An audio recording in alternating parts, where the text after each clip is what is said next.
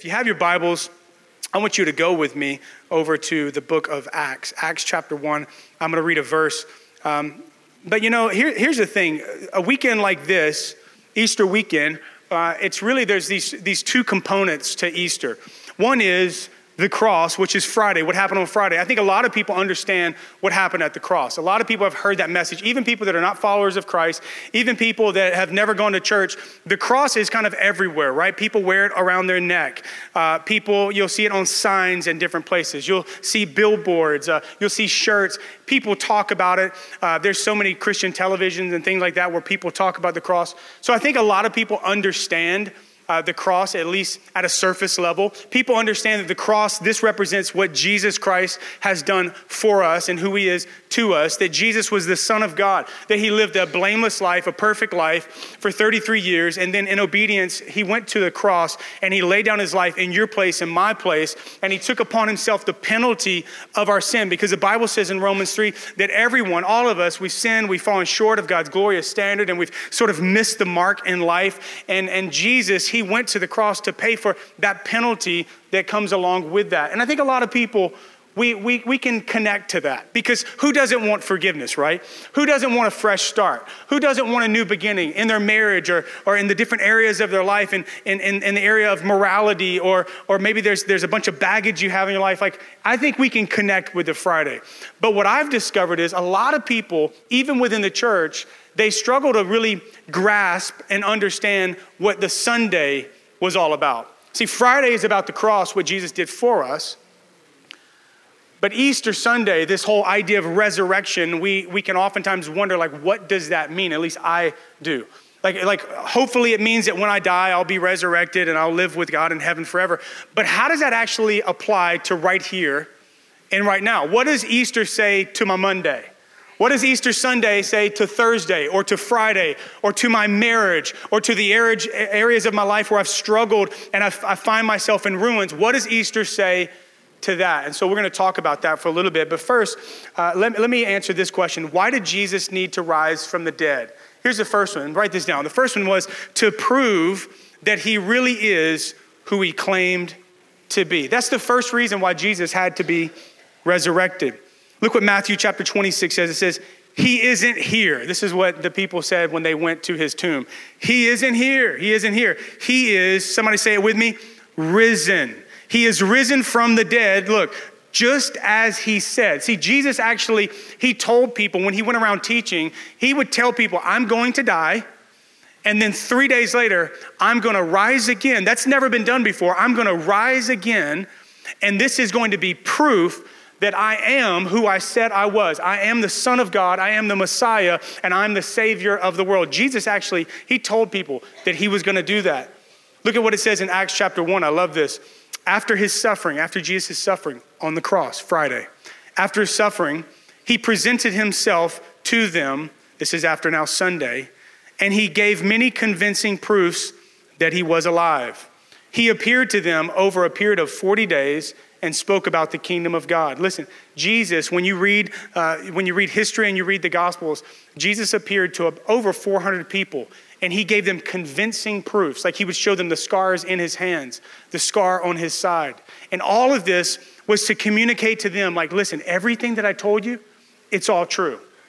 Everything I said about myself, it's all true. I am proof. My resurrection is proof that I am who I said I was, and I can do what I said I could do. Look at what I read the other day. This is beautiful. Of the four major world religions based upon a founder as opposed to a system of ideas, watch this, only Christianity claims that the tomb of its founder is empty.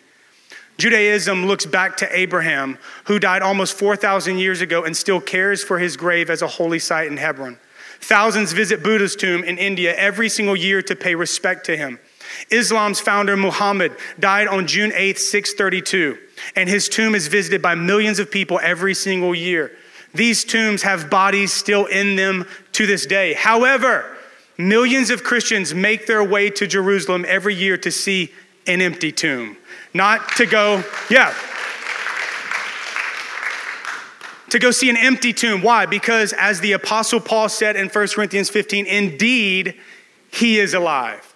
We serve a risen Savior, and his resurrection proves that he was the Son of God. I don't have time to go into a whole apologetics and a whole lecture on all the different things, not just in scripture, but different historians that have written about the resurrection. It is virtually impossible for it not to be true. That's another sermon for another day. It would probably take 6 hours to unpack all of that. But I promise you, do yourself a favor, go read up on it. It would be virtually impossible for the resurrection not to be true, based on all the prophecies and all the different writers that are even not even Christians that wrote just a few years after the resurrection of Christ. It is absolutely convincing. But here's the second reason why Jesus, he had to be raised from the dead. And this is the part that I think speaks to us. To conquer death for himself and for us. That was a little golf clap there. You're just like, nobody else. Yeah, don't you hate it whenever you're like, oh, and then no one else, you're like, I was just playing around. My hand was itching a little bit. Just a little scratch right there. Revelations 1, look at this.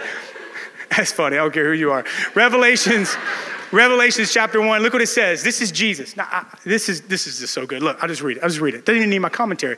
Jesus says, I am he who lives and was dead. I used to be dead, but I'm alive.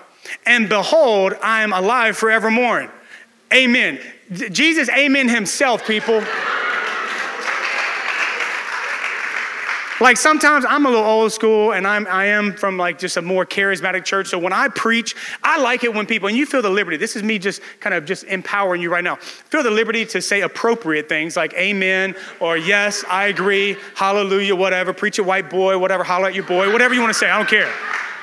I don't care. But I love it when people participate. Amen simply means yes, I agree. Jesus makes a statement. He goes, I used to be dead. I'm alive. Amen. I agree with that. Like he's agreeing with himself. That's just bad right there. That's just great preaching. Jesus is like, that was good. Amen. But look at this. Thank you. He says, and I have the keys of Hades. Hades is simply the grave. It's a place, physical death when you're laid in the grave.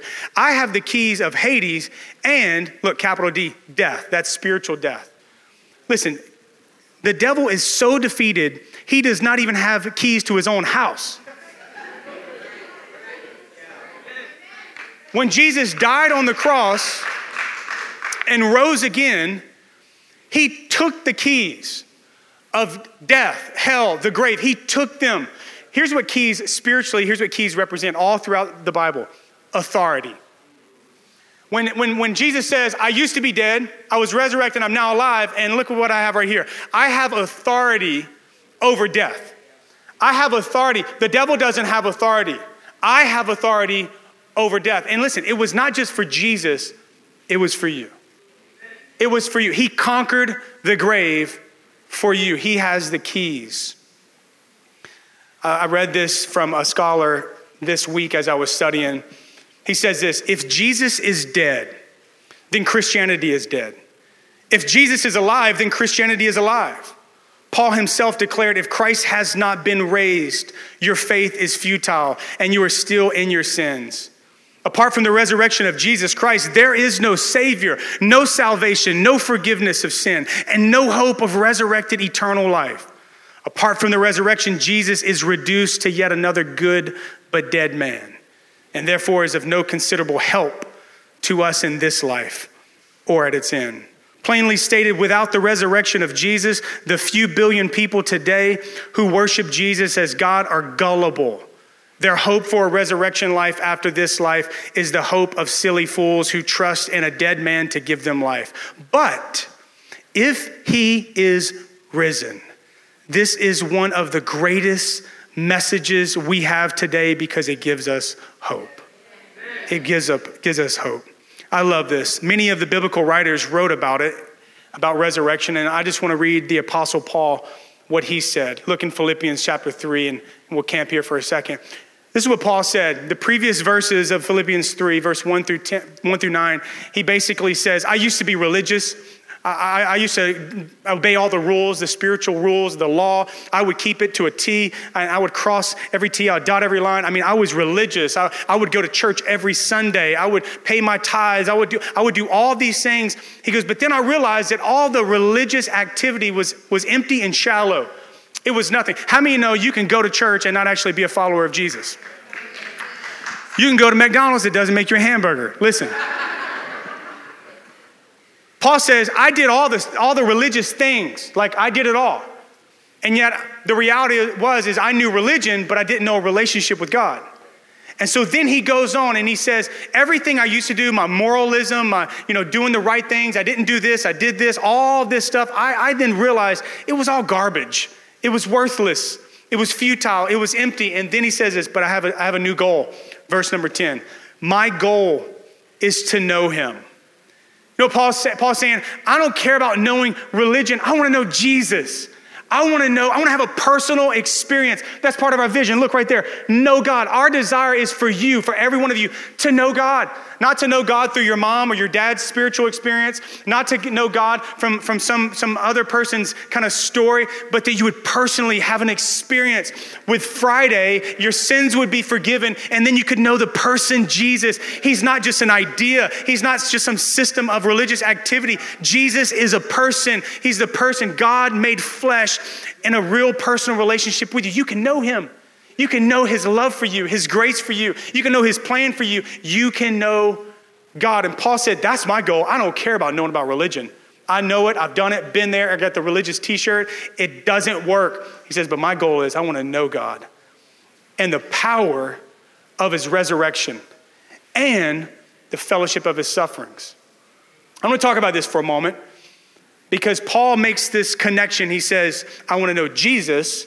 But these other two things I want to know as well. I want to know the power of his resurrection, and I want to know the fellowship of his suffering. The fellowship of his suffering is simply this. He's saying, I want to know what all Jesus suffered for me. I want to know the scope of the pain that he experienced for me. Because if I can know what he went through for me, the crown of thorns on his head, the 39 lashes on his back, that he was shamed in front of everyone, stripped naked and hung on a cross, if I can know the depth of what he was willing to do for me, then it will compel me to follow him with all of my heart. I want to know the fellowship of his suffering. I want to know what it was all about. But in addition to just knowing what Jesus went through, Paul's saying, I think if I knew what he went through, I would be willing to suffer for him as well. I think a lot of times we're not willing to do things for Jesus. We don't say yes when he tells us to do things because we don't truly understand. We haven't grasped the depth and the scope of what he has already done for us. You know why Lydia is going to Turkey? You know why she's going to Lebanon? It doesn't make any sense. I promise you this. Her parents are probably like, what are you doing? You know why she's going there? She's risking a lot because she knows what Jesus has done for her. Paul says, I want to know the fellowship of your suffering. But he also says, I want to know the power of your resurrection. The implication is this, is that there's a resurrection, that we can experience a resurrection power, not just when we die, but right here, right now, we can know it. Right now, we can know it. But here's a couple questions for you. Here's the first one. Do you know Christ, who he is, and what he has suffered for you? I'm not asking you, have you ever been to church before? I'm not asking you, have you been christened? I'm not asking you, have you ever prayed a prayer? I'm not asking you if you've ever been baptized or filled out a card. I'm not asking you if your mom or dad brought you to church when you were a kid or if your grandmother forced you to go. I'm asking you to be candid and to look inside your soul and say, do I know Jesus? Do I know him? Because can I tell you this? God wants you to know him. Because if you know God personally, experientially, you know him and you know his love for you, I'm telling you, you won't struggle with the things you've been struggling with, the way you've struggled by yourself. You'll know that you are affirmed by him. You are loved by him. You're accepted by him. He believes in you, that he sees the greatest things. When you know him, it is so much better than not knowing him, trust me. Do you know Christ and what he suffered for you? Do you know what he's done on the cross for you? Here's the second question I want you to consider is this, is do you know the power of the resurrection? What does that mean? Like, you're alive right now. I don't think any of you have died yet and come back to life. But what does it mean to know the power right now? The power of the resurrection. What we celebrate Easter Sunday today. What does it mean? I believe that there's many people that have had a Friday experience. They've come to know Jesus. He's forgiven them of their sins. They have a fresh start and a new beginning. They truly are followers of Jesus. They're doing their best to follow him. But there's still areas of their life that are in ruins. They're saved, they're forgiven, they're on their way to heaven, they know God, but their marriage is still in ruins. Their family is still broken down. They're still dealing with that same addiction, that same struggle. They're still dealing with the same amount of loneliness and insecurity, and their life is broken and in ruins. And here's what I know. They haven't experienced the power of the resurrection, because here's what the power of the resurrection does. The Bible teaches us that his resurrection power can take our ruins and bring them back to life. He can rebuild our life. He doesn't just want to redeem you. He wants to rebuild you. He wants to rebuild your life and make your life beautiful, to where other people that you work with, they see the peace you have, they see the joy you have, they see your marriage, and they see your children, and they see the way that you steward your resources and your finances. God wants to rebuild your life in such a way where it's not a mess, but it's a message. That's what God wants to do with your life. He wants the ruins to come to life. I want you to see this. Jennifer and I, we have this opportunity, this free leadership deal, the first or second week of May, to go to London. I've never been to London. She has before. And so we're going to London for this leadership training and conference. And sometimes they do this special deal where they will tag on, for the guys, they'll tag on a little golf trip to Scotland, to the Old Course at St. Andrews. I'm a golfer. I'm a terrible golfer, but I am a golfer, okay? And I'm excited because when we go to Scotland, I want to go and see this. Can you put it? This is, if you know anything, if you've ever been to Scotland, this is St. Andrew's Cathedral.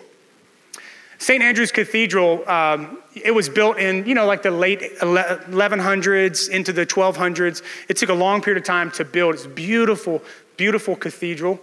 It was consecrated in around 1300 or so. And then like 60 years later, a storm came, and it literally destroyed a portion of St. Andrews, broke down a portion of St. Andrews, destroyed a portion of it. So it was in ruins, and they said, we can't let this beautiful building stay in ruins. And so they rebuilt the ruins. They resurrected the ruins. They rebuilt it. Well, just a little bit while later, a fire broke out and burnt St. Andrews and just left the place desecrated and in disrepair. It was terrible. But someone said, we cannot leave the ruins like this. We must rebuild the ruins. So they rebuilt it. And over again throughout history, St. Andrews, poor St. Andrews, it would be ruined and then rebuilt, and then ruined again, and then rebuilt. And eventually, like in the 1600s, they just kind of threw their hands up. They're like, there's no hope for St. Andrews. And in the 1600s, they just left it like this in ruins. And they said, we can't rebuild anymore. It's beyond repair. And now they have people that just maintain the ruins and try to make it look as best as possible so that people can see the beauty of the ruins. May I submit to you, I think that this is what many of our lives, even as followers of Christ, look like. Where there are areas of our life where we've tried to rebuild, but then 2 weeks later, 2 years later, 2 months later, it's ruined again. And then we feel so terrible. We look at our life and we get kind of disgusted and dissatisfied with that area. And we're like, I don't want to deal with this anymore. I don't want to struggle with this anymore. I want to be rebuilt. So then you try to rebuild, and then it's ruined again. This happens in our marriage. It happens with our careers. It happens with our finances. It happens with addiction, life-controlling cycles in our life. And a lot of times you have Christians that have experienced Friday, but they're not experiencing daily the resurrection power of Jesus Christ, having the ruins rebuilt in their life so that they can be a beautiful cathedral. We are the temple of the Holy Spirit, the Bible says, displaying the glory of God. And God's desire is for your life not to look like that, for your marriage not to look like that, for your family not to look like that. That's not God's desire for you. He wants you to be at a place not of perfection, but of progress, where he is rebuilding you and restoring you and using you in the world that you live in. I think about my own life. I'm 36 years old now, getting old, okay? And I thought you were going to come up here and agree with me that I'm getting old, Eldon. But I was probably 15 years old and my life began to fall apart. I grew up in church and had a religious experience, a lot of rules. And I think my family was doing their best to create a spiritual environment, but I didn't see that. All I saw was the religion and rules and what I couldn't do. And as a kid, I think that's all we focus on is what we can't do, right? Maybe even as adults, we're just grown-up kids, right? And I just fell into this religious trap, and I was like, I don't want to have anything to do with God. And then I said, I don't care about knowing God, but here's what I want to do. I want to know myself. So I left this idea of knowing God and didn't want anything to do with religion, and I went on this pursuit of self-discovery. I want to know myself. That's more important than knowing God. Well, here's what I discovered at the end of that, is as I became aware of the reality of my life, I realized I was broken, empty, and in ruins. I was 18 years old and I was at my mom's apartment, and I went upstairs and I remember walking into this room and it was completely empty. There was really no furniture other than a bed laying on the floor and a pile of dirty clothes everywhere, like a typical 18-year-old guy, right? Bachelor. Just stuff everywhere. It was a mess, and yet it was empty at the same time. And it was in that moment I began to see a picture of the reality of the condition of my soul. My life was in ruins and I was empty. And it was in that moment where I bowed my knee to Jesus and I said, I need my old life to die. I need a new life. I need to be resurrected to life. I was dealing with drug addiction. I was very angry and would get in fights all the time. I was a mess. I was insecure, borderline suicidal. My life was a mess. And I grew up in a pastor's home. It doesn't matter. It doesn't matter about religion and all those things. I was at a place where I was completely empty and my life was in ruins. I was in that place that I bowed my knee to Jesus and I said, I commit my life to you. But God, I need you to resurrect the ruins in my life. I don't want to be like this anymore. I need you to rebuild my life. And he began to rebuild it. And I thought about this scripture right here, Ephesians 1. Paul says this, and this has been my prayer for you. I pray that you will begin to understand how incredibly great his power is, look, to help. God wants to help you. He wants to help your marriage. He wants to help the addiction. He wants to help the brokenness. He wants to help the anxiety and the depression. He wants to help. And Paul says, my prayer is that you would just understand the incredibly great power that is available to help those who believe in him, those that have had a Friday experience. It is the same mighty power that raised Christ from the dead, Paul says. And listen, I don't know how much power it took to raise him from the dead. I don't know how much it took for God to raise Jesus from the dead, but listen, I just got to believe that it's enough power to resurrect your marriage, to resurrect the depression, to resurrect the addiction, to resurrect the anxiety, to resurrect the loneliness, and to bring you to a place where those things die, but now you have peace and you have joy and you have wholeness and you have healing and you have forgiveness. I just have to believe that if that power was powerful enough for Jesus, it's got to be powerful enough for you. This is the final thing I want to tell you. This is Isaiah 61. This is why this is so important, that God resurrects your ruins. This is a prophecy about Jesus that would one day come. It says, the Spirit of the Sovereign Lord is on me. Jesus later quote this about himself. The Spirit of the Sovereign Lord is upon me because the Lord has anointed me to proclaim good news to the poor. That's not the financial poor, it's the spiritually poor, those that are bankrupt. He said, I've got good news for those that are spiritually poor. I can make them rich. I can make them rich in righteousness because of what I have done. He says he has sent me to bind the brokenhearted, to proclaim freedom for the captives and release from darkness for the prisoners, to proclaim the year of the Lord's favor and the day of vengeance of our Lord. It says to comfort all who mourn and provide for those who grieve in Zion, to bestow on them a crown of beauty instead of ashes, the oil of joy instead of mourning, and a garment of praise instead of a spirit of despair. They will be called oaks of righteousness, a planting of the Lord for the display of his splendor. They will rebuild the ancient ruins and restore the places long devastated. They will renew the ruined cities that have been devastated for generations. Here's why I wanted to tell you this. I believe, number one, it says that good news is for the poor. That is that God can share with you his marvelous grace. He can give you grace and he can give you love to resurrect your life, to give you a fresh start and a new beginning. You can know him. But the second thing, he can bind up the brokenhearted. You know what that is? That is rebuilding your life. that is taking all the broken pieces of your life and restoring and rebuilding it. But then I love this. It says that they will be called oaks of righteousness. That is that he can help you discover your true identity, who you really are. And then it says after all that happens, after they know him and after they've been rebuilt and they know their identity, it says then they will start rebuilding the ruins of their cities. See, this is really the point, I believe, is that God wants to restore your ruins. He wants to resurrect the ruins of your life. And then he invites you to join him in his mission to help restore and rebuild the broken places and people around you. That is what God has called us to do. You have a story like Nick's story and like so many stories in here, like my story. And God could use it. So here's the 4 things for you. Stop dying, number 1. Turn to your neighbor and say, stop dying. Stop dying. Jesus said, I am the resurrection. Listen, resurrection is not just something Jesus does. It is who he is. He says, I am the resurrection and the life. Whoever believes in me, though he die, yet shall he live. And everyone who lives and believes in me shall never die. Do you believe this?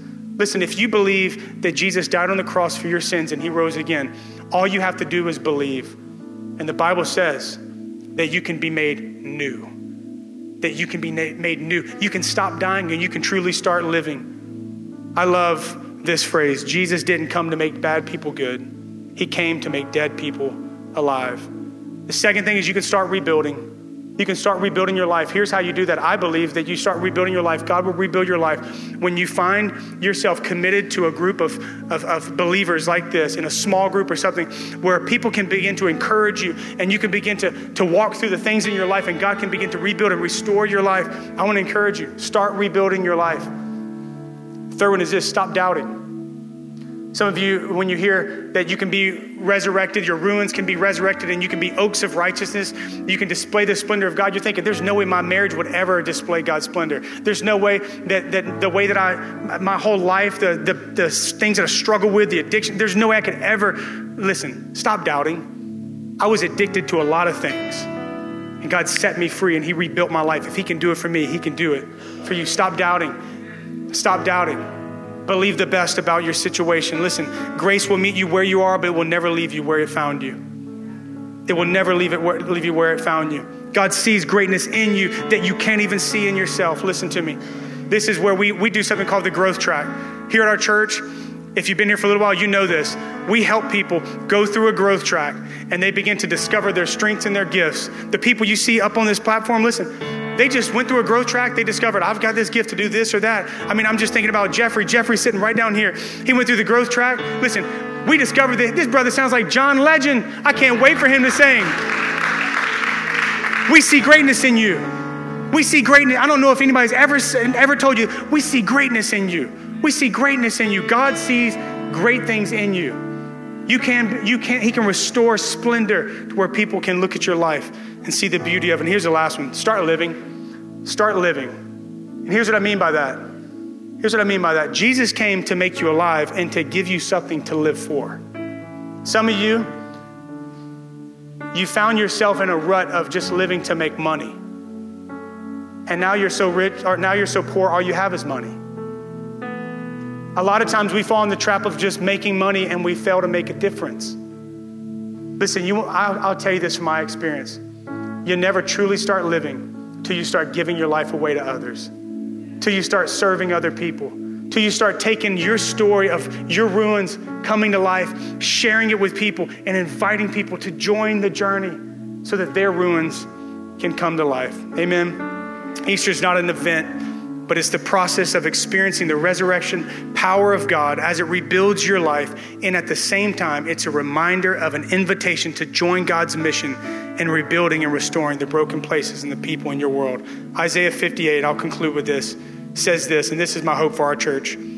Your sons will rebuild the long deserted ruins of your cities, and you will be known as the people who rebuild their walls and their cities. Listen, I love our city here. It's so beautiful, but make no mistake about it, there's a lot of broken people here. And my prayer is that God would collectively use all of us to bring hope to people that find their life in ruins. Amen.